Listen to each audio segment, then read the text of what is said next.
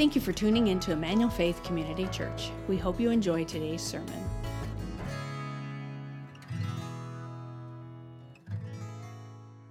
Well, good morning, Emmanuel Faith.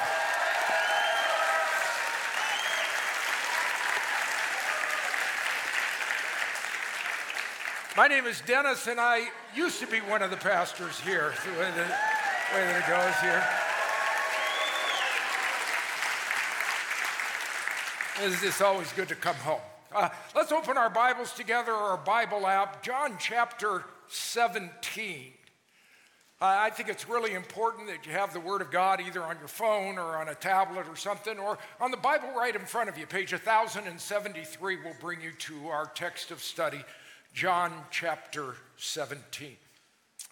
Let me ask you a question to begin our time together. Is the name Johnny Erickson familiar to you? Yeah, to many, many people, we know Johnny. For those that it's not, she's a Christian author and ministry leader whose life was dramatically changed when she misjudged the depth of Chesapeake Bay and dove in for a swim and broke her neck. And she became an instant quadriplegic at the age of 17. Hard to believe that was 57 years ago. But despite her injury, Johnny developed into an accomplished painter and has become an international spokesperson for those living with disabilities. This past week, I watched an interview of Johnny, and she explained how she struggled with her debilitating injury and with life in a wheelchair for almost 6 decades. How has she coped? Well, as you might imagine, she has some great highs, and then she has some very, very deep lows. What has helped her the most are 10 words that were shared by her friend, Steve Estes, as she really struggled to understand God's role in her injury and God's plan for her life. He gave her a key principle that she says changed her life, and it'll be the primary principle that we're going to be talking about during our time together. Here's what he told her. He says, according to the Bible, God permits what he hates in order to accomplish what he loves. Those are profound words of mystery and meaning, especially for anyone who has suffered an accident or some kind of trauma and wondered about a loving and omnipotent God's role in the accident. It's called the theological idea of theodicy. Why does a good and powerful God let these horrible things happen here? Well, the Bible explains it in a number of different ways. I certainly can't explain it completely, but we get some help from a number of passages. The first is Lamentations chapter 3, verses 32 and 33. Through the prophet Jeremiah, we're told that if God causes grief, then he will have compassion according to his abundant loving kindness. For he does not afflict, what's the word? Willingly. It was interesting in my study. It's a compound Hebrew word that literally means from the heart. It's not in God's heart to hurt. See, his heart is filled with compassion and abundant loving kindness towards those that are grieving, towards those that are suffering. His sovereignty demands that he's a part of it, but we're assured it gives him no pleasure in his heart to do so, as his heart is not filled with hatred nor anger. The scriptures go on in Ezekiel chapter 33, states the same truth a little different way. As I live, declares the Lord God, I take no pleasure in the death of the wicked. So when rebellious, sinful, wicked people die, God's not up in heaven. I'd rather that the wicked turn from their way and live, see? So there's no laughter in heaven with cancer diagnosis. He doesn't take some sadistic pleasure in, you name it, rape, molestation, abuse, fraud, racial discrimination. No pleasure in that. We would say in today's language, he doesn't get any kicks out of it, see. And I think it's why we're told that when Jesus stood by the tomb of his good friend Lazarus, in John chapter 11, we're told that he was filled with deep anger. I always wondered about that. Why was Jesus so angry at Lazarus' tomb? And I think there's a number of answers, but maybe at the heart of it is because he was just ticked off at death, at suffering, at sadness, at the grief that death brought with it. And I think the thing that made him the most mad was the thought, that's not the way God created life to be. Was never God's plan. But it's the way that life is. Because humanity rebelled, and as a result, we suffer the consequences of sin. Every dimension of God's good creation was touched. It's the reason why we know we live in sin-stained bodies. These bodies break down. I was playing on the trampoline with my granddaughter the other day. She looked at me and she said, "Grandpa, you look old."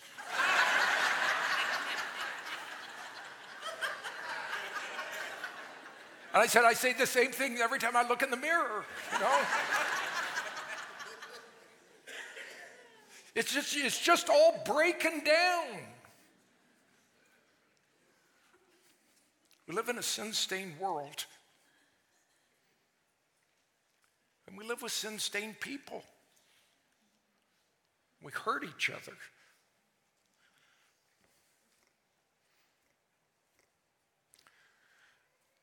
And I think this is the reason why we have famines and we have droughts. Then we get floods and we get mudslides. And it's why we pick up the newspaper or go online or whatever blogs you look at. You see there's gun violence at homes, in schools, in the streets, football celebrations.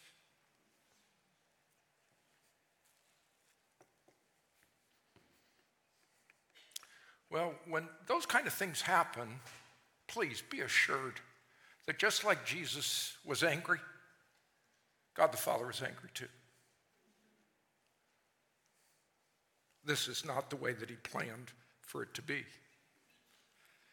And he hates that suffering. And he hates that death. So, did God push Johnny off that boat and into the water, Chesapeake Bay? The answer, I think, is a resounding no. She chose to dive in that day and suffered an absolutely horrific injury. It happens. It happens all the time. But the scriptures only tell us he allowed it to happen, though. Isaiah chapter 45, I form light and create darkness. I make well-being and I create calamity. I am Yahweh, I am the Lord who does all these things. So, why in the world would a benevolent, omnipotent God permit something that he hates?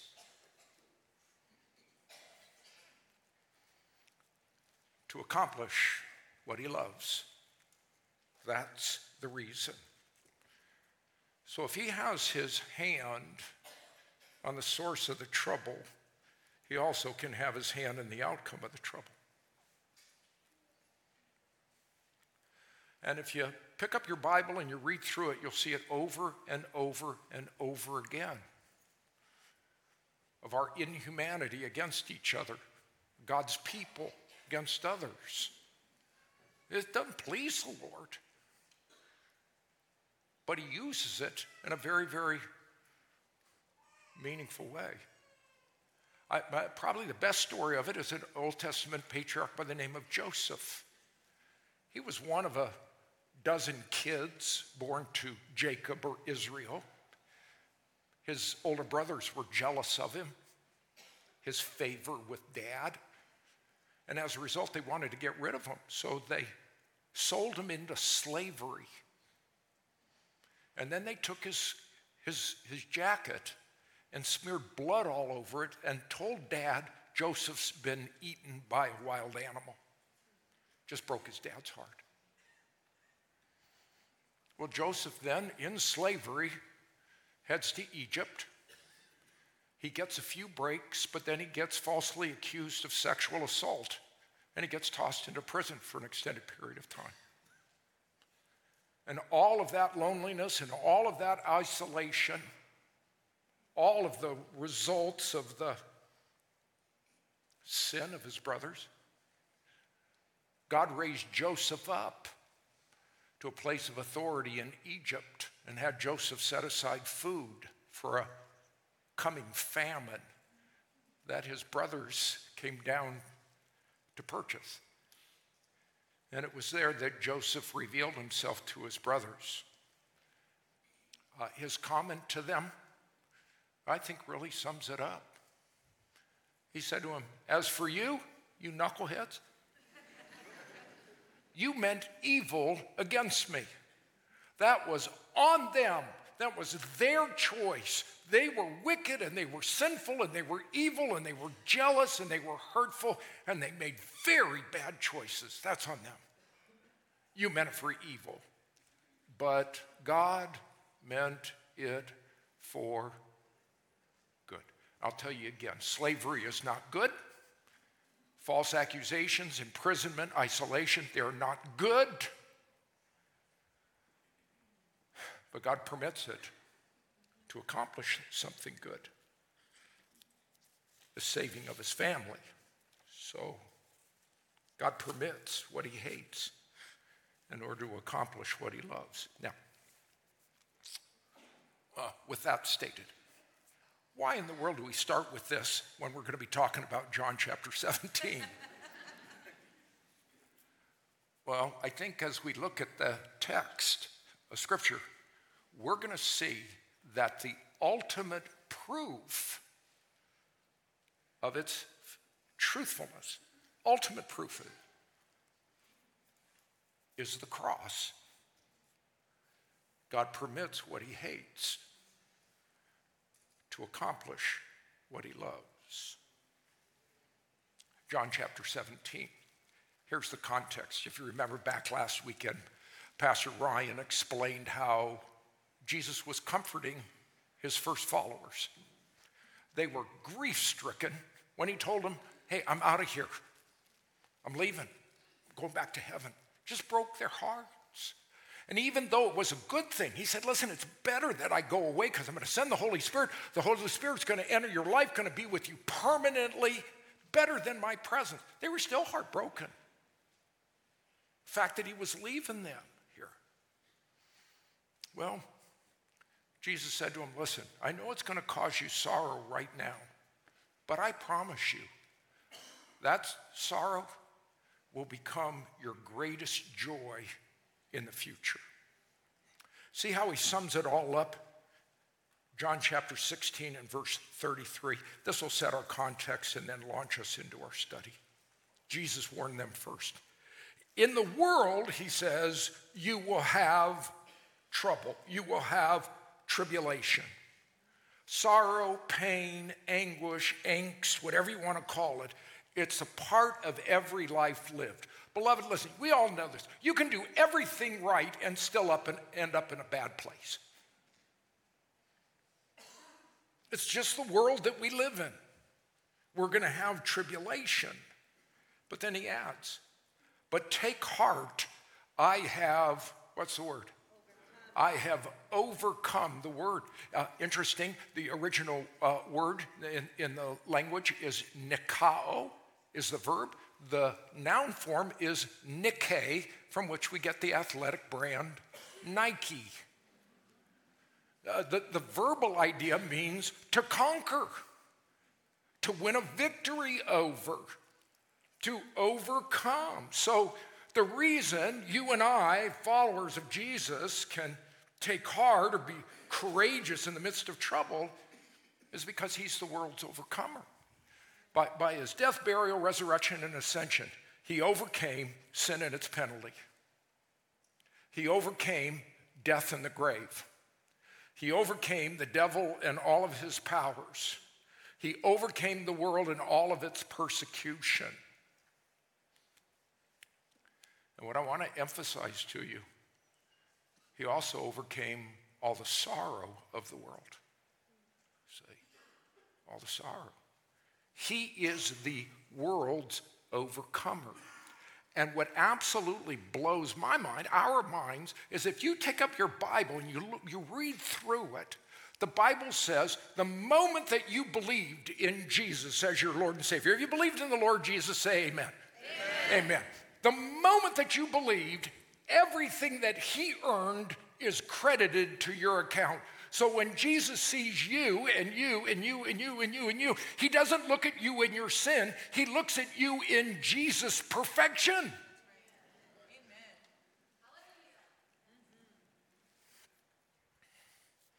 So his victory over sin is your victory over sin.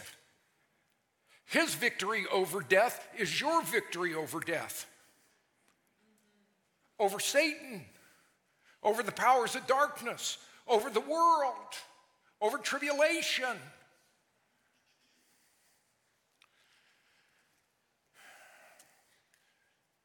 And his victory over sorrow is your victory over sorrow. You share in everything that he's earned. And it's the reason why Paul says, thanks be to God who gives us the victory through our Lord Jesus Christ. We don't do it. He simply won the victory for us, and it's given to us here. So I don't know what you're going to face this afternoon or any day this week. You could be on top of the pile, or the pile could be on top of you, because life happens sometimes. I would just tell you, whatever it is that happens, just be assured he's got you and you've got him. And because of it, we kind of overconquer. We sort of overconquer. We just a little bit overconquer. What's it say? We overwhelmingly conquer through him who loved us. So I just tell you, this afternoon and this week, just rest in it. He's done it all. He's earned it all for you. Rest in it. Rejoice in it. His provision is your provision. One day you're going to heaven. Somebody say, praise the Lord, will you? You know, we're going to be out of here. And we celebrate it. Our sorrow one day will indeed be turned into joy. So, with that as my introduction,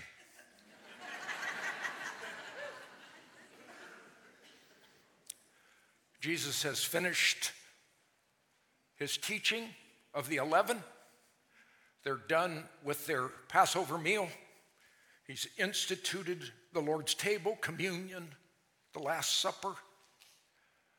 They leave that upper room area, walk across Mount Zion area, down past the temple, down towards the Garden of Gethsemane, where Jesus would be arrested later that night. On the way, our Lord feels the need to pray. And he starts to pray out loud.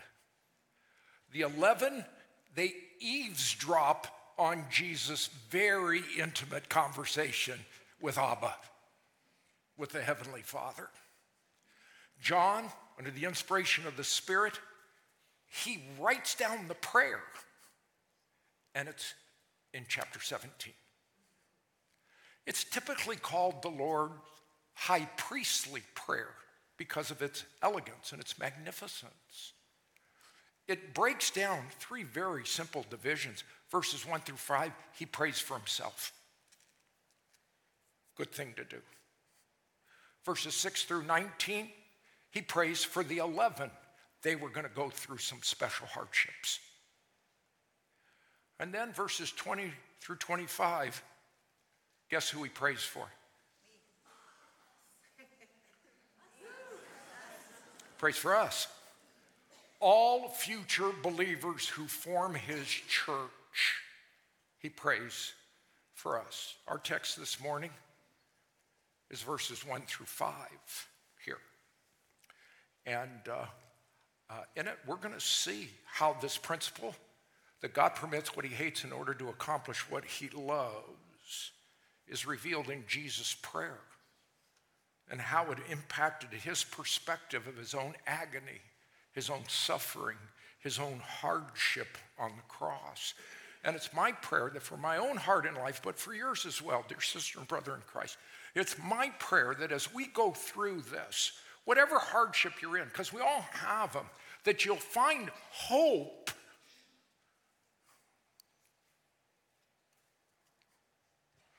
that though what you're experiencing, not good, but that God will use it for good. He permits what he hates to accomplish what he loves. The proof is the cross. So, let's dig in. Three things we're going to notice. First, the certainty of the existence of God's plan. Verse 1.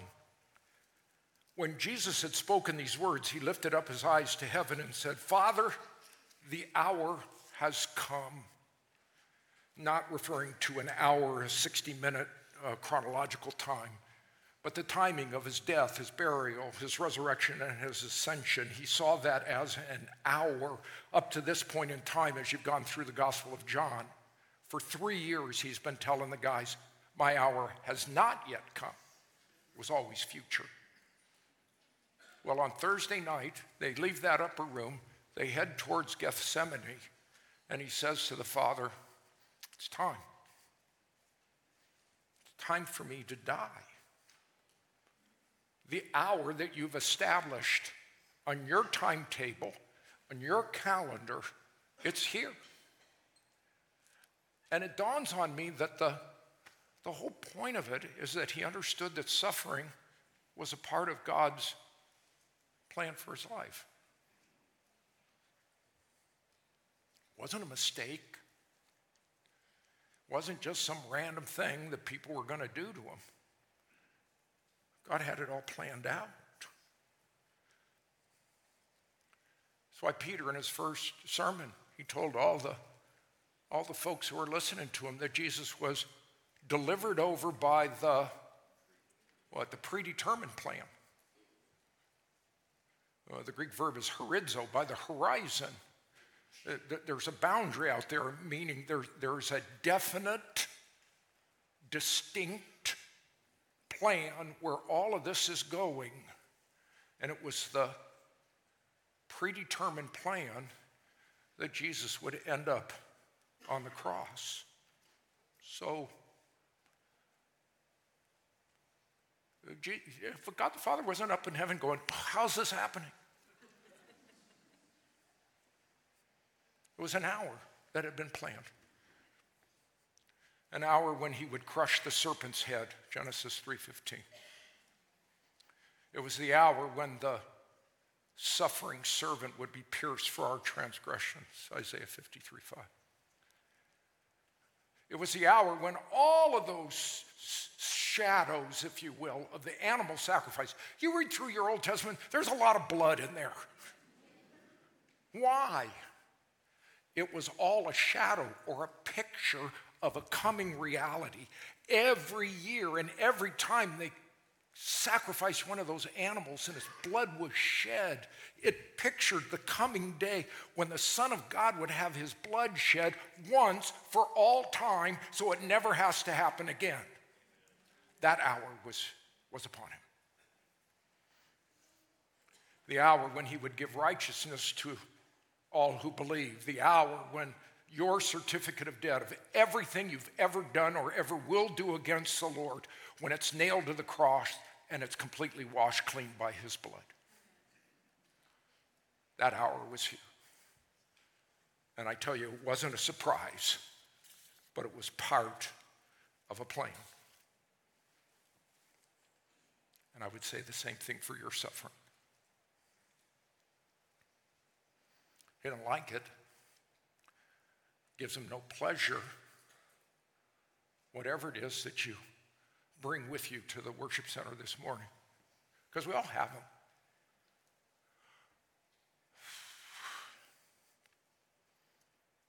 But it's no mistake. Part of the plan. Reading through your New Testament, you see this emphasized in John chapter 9. You've studied this already. In John chapter 9, there was a guy who was born blind, congenital defect.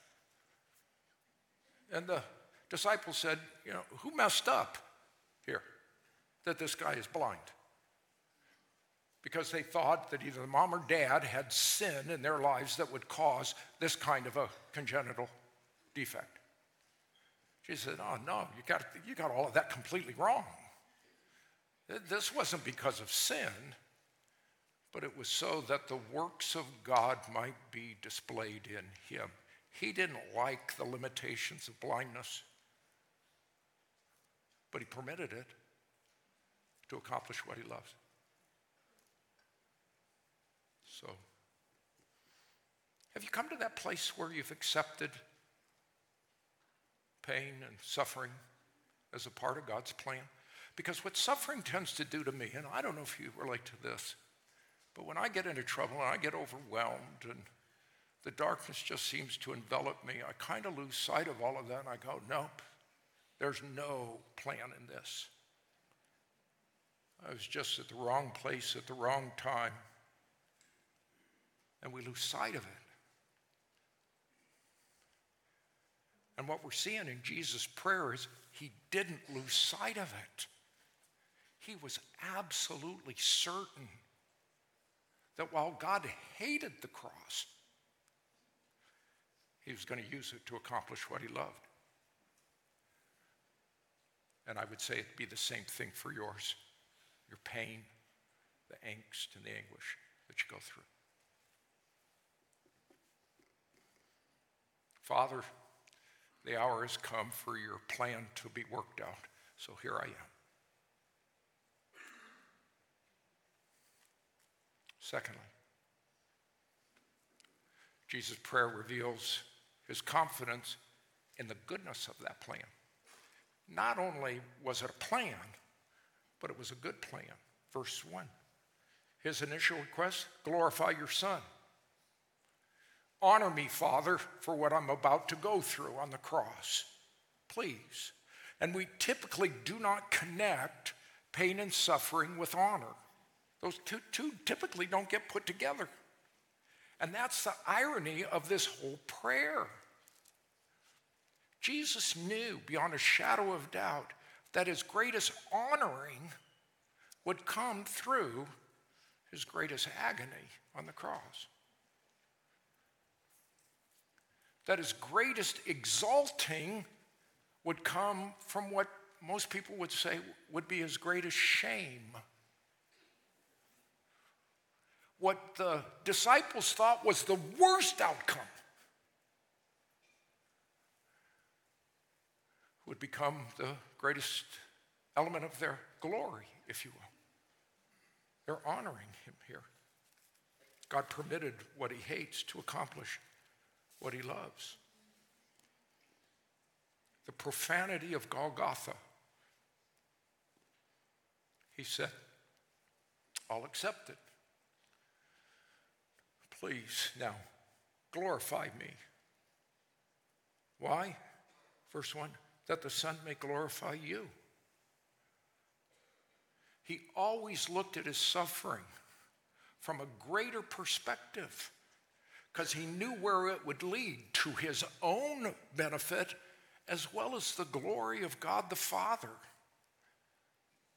And that's why the writer of the Hebrews said, Jesus, who for the joy set before him endured the cross. He looked out beyond the pain to the good accomplishment. He despised, he hated the shame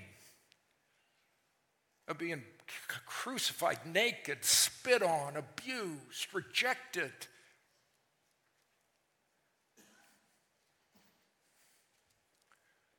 But after it was all over, he sat down at the right hand of the Majesty on high. He endured by looking beyond the present suffering to the joy of sitting there, glorifying both of them. And I think that's a way that you and I can get through our troublesome times. By viewing them from an eternal perspective. If you do this, I have to tell you that it's not going to take the pain away for 1 minute. It hurts. What it does is gives us hope. And that's the thing that keeps Johnny going. My niece has been on Johnny's get-up team for several years. And she goes in with a group of ladies and helps Johnny get out of bed in the morning. The quadriplegia is just overwhelming, and she really can't do anything for herself, and so a team of women go in. It's a horrible way to live.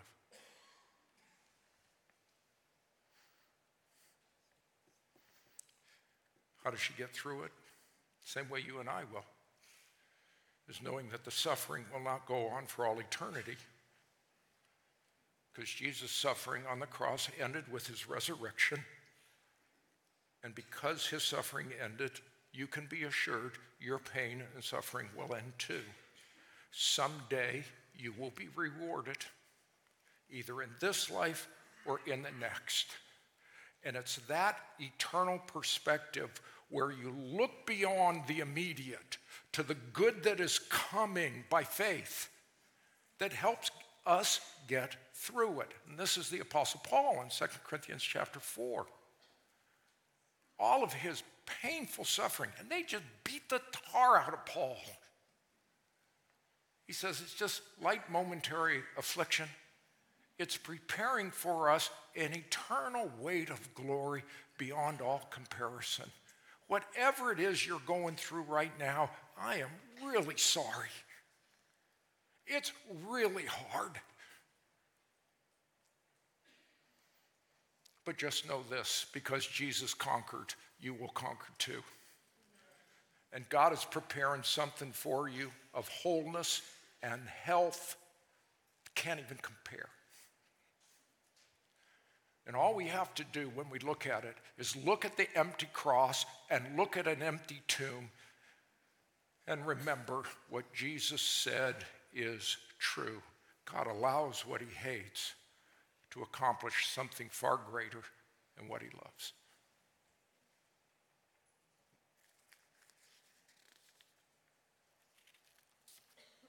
So be confident. Be courageous. Jesus' prayer reveals, thirdly, his worthiness of being exalted. Right after he prays, glorify your Son, verse 2, he explains why. Since you have given him authority over all flesh to give eternal life to all whom you have given him. Are you a believer in the Lord Jesus Christ? Say amen. You, who are a believer, are God the Father's gift to Jesus. Do you understand that? He said, I want you and my family, I want you and my family, I want you and my family, and I'm going to set you and you and you and you and you and you apart, and I'm going to give you to Jesus as a gift to him. See? And that's the reason why Jesus said, I'm not going to lose any of them, because they're the Father's gift to me.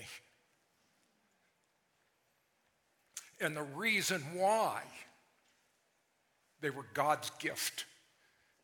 It's because it was the plan of God in eternity past that those whom God had given to the Son would believe. And that's why verse 3 we read here, and this is eternal life, that they may know you, the only true God, and Jesus Christ whom you have sent. He's the only pathway to the only true God. There's no other name under heaven given among men by which we must be saved other than Jesus of Nazareth. See? And why is he the only way? Because he's the only person who's ever lived a perfectly sinless life. And thus we get verse 4, I glorified you on earth. He always did what the Father wanted him to do.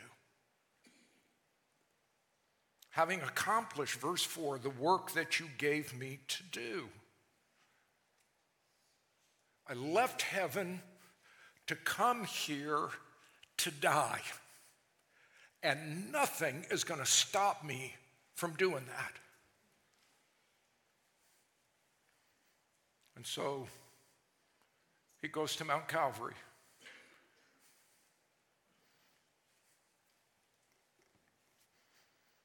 And because of it, Paul says he's been exalted.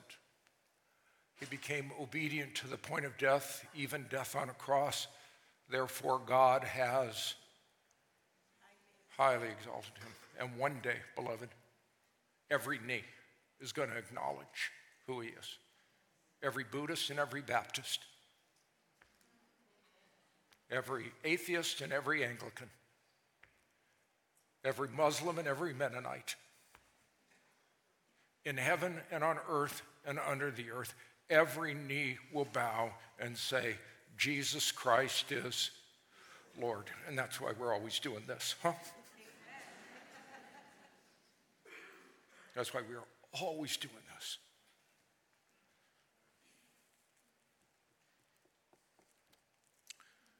Thus, his final request, verse 5, now, Father, glorify me in your own presence with the glory that I had with you before the world existed.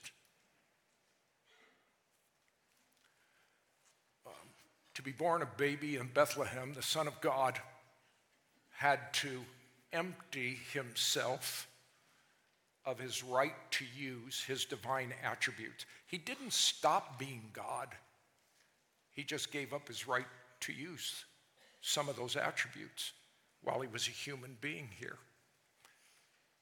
Well, as he anticipates his death, his burial, his resurrection, and his ascension, he prays, Father, reverse that self-emptying. Please, restore my heavenly splendor. Restore my heavenly magnificence that I had with you, Father, back before the world existed. And the more I thought about it, the more I began to realize, you know what he's saying? He's saying, Father, I want to come home.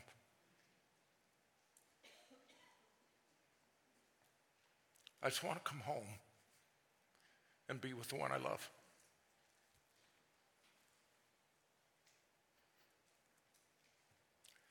Some of you know this pain deeply. You've buried a loved one. And you just want to go home. And we look at this crazy, weird world that we live in.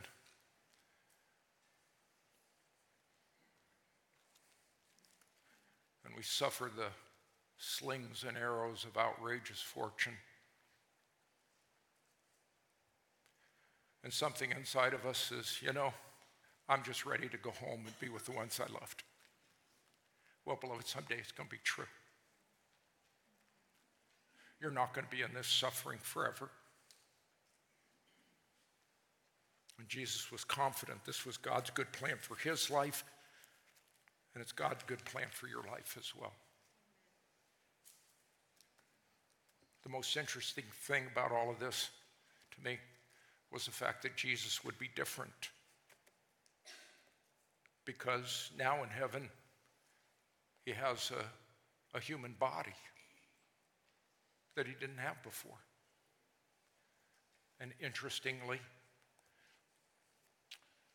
his body still has the wounds. Remember, after he rose from the dead?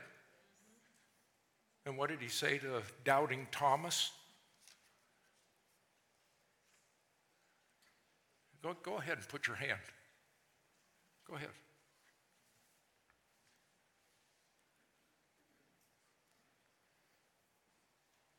And why does he have those wounds? So that he'll be honored for all eternity. All of eternity.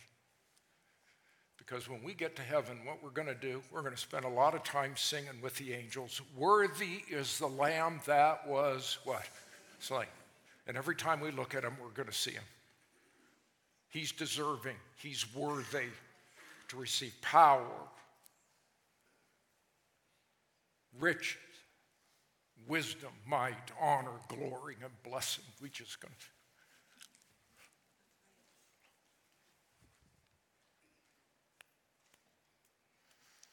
And not only will we praise him for his wounds, but we'll recognize it's because of those wounds that you and I will have our wounds healed.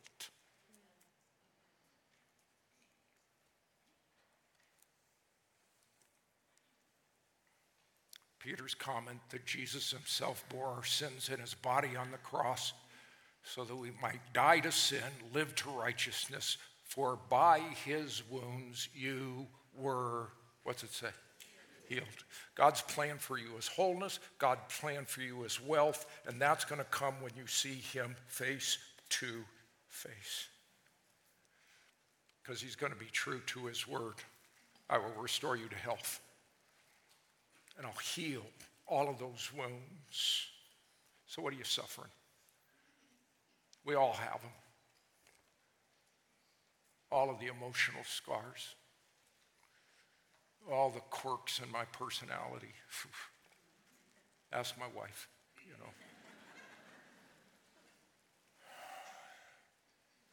All the confusion.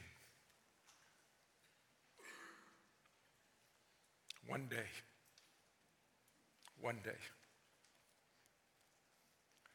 the sufferings of this present world, they're not worth comparing with the glory that is to be revealed to us. It's going to be better.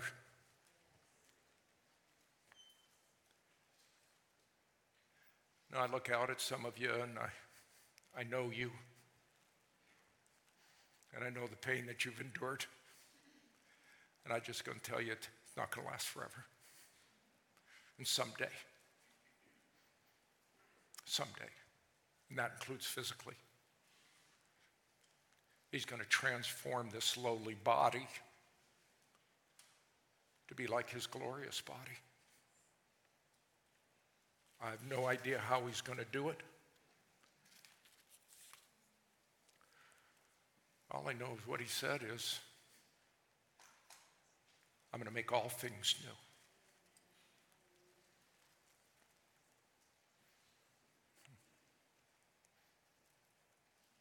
For close to 60 years,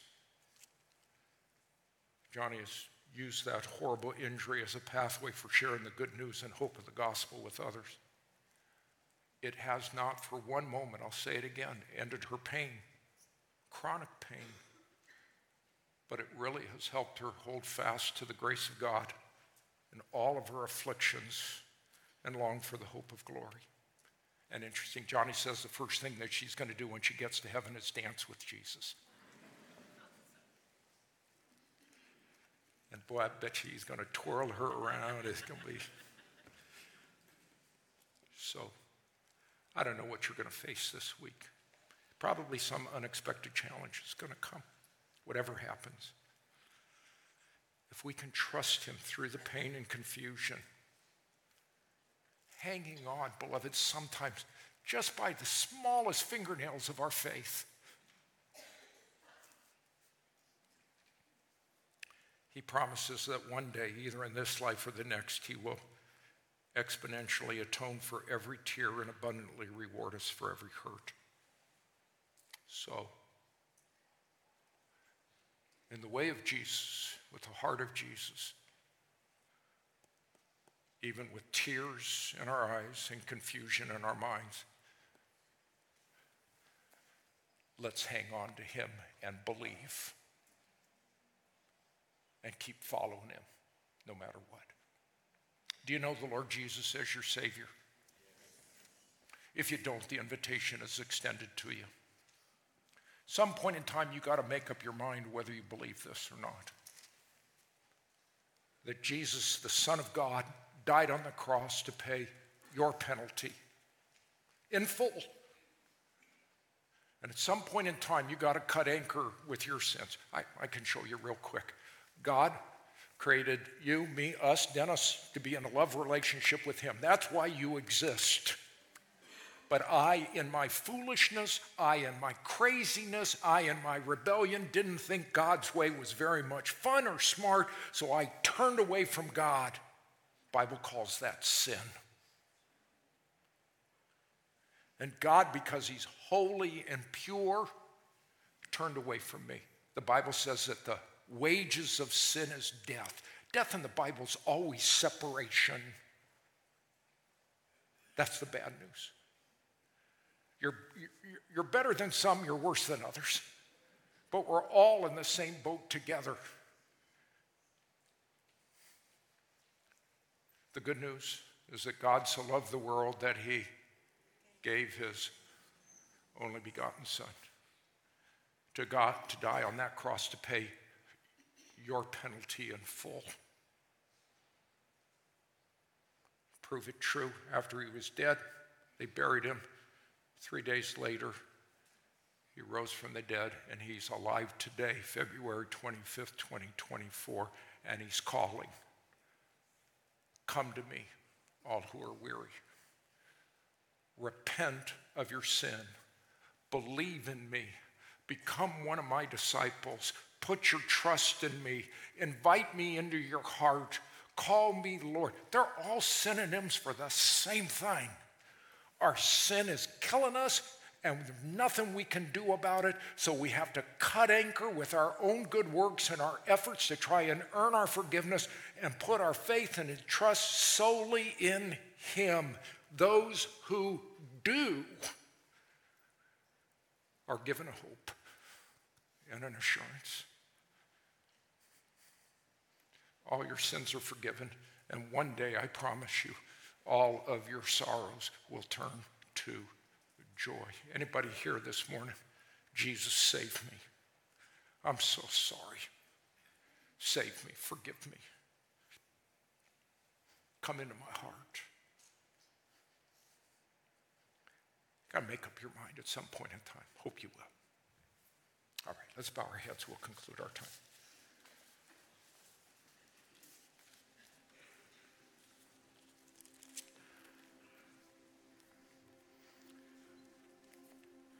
All right, everybody take a real deep breath together. I've used a lot of words here.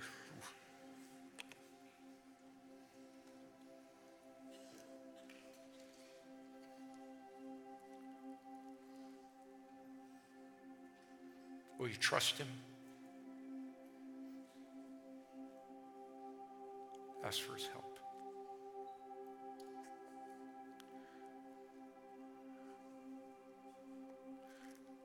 And anybody, Jesus, save me. Please save me from my sin. Forgive me. I want you as my personal Savior. I want to follow you. Come into my heart. Forgive me. Hope you will.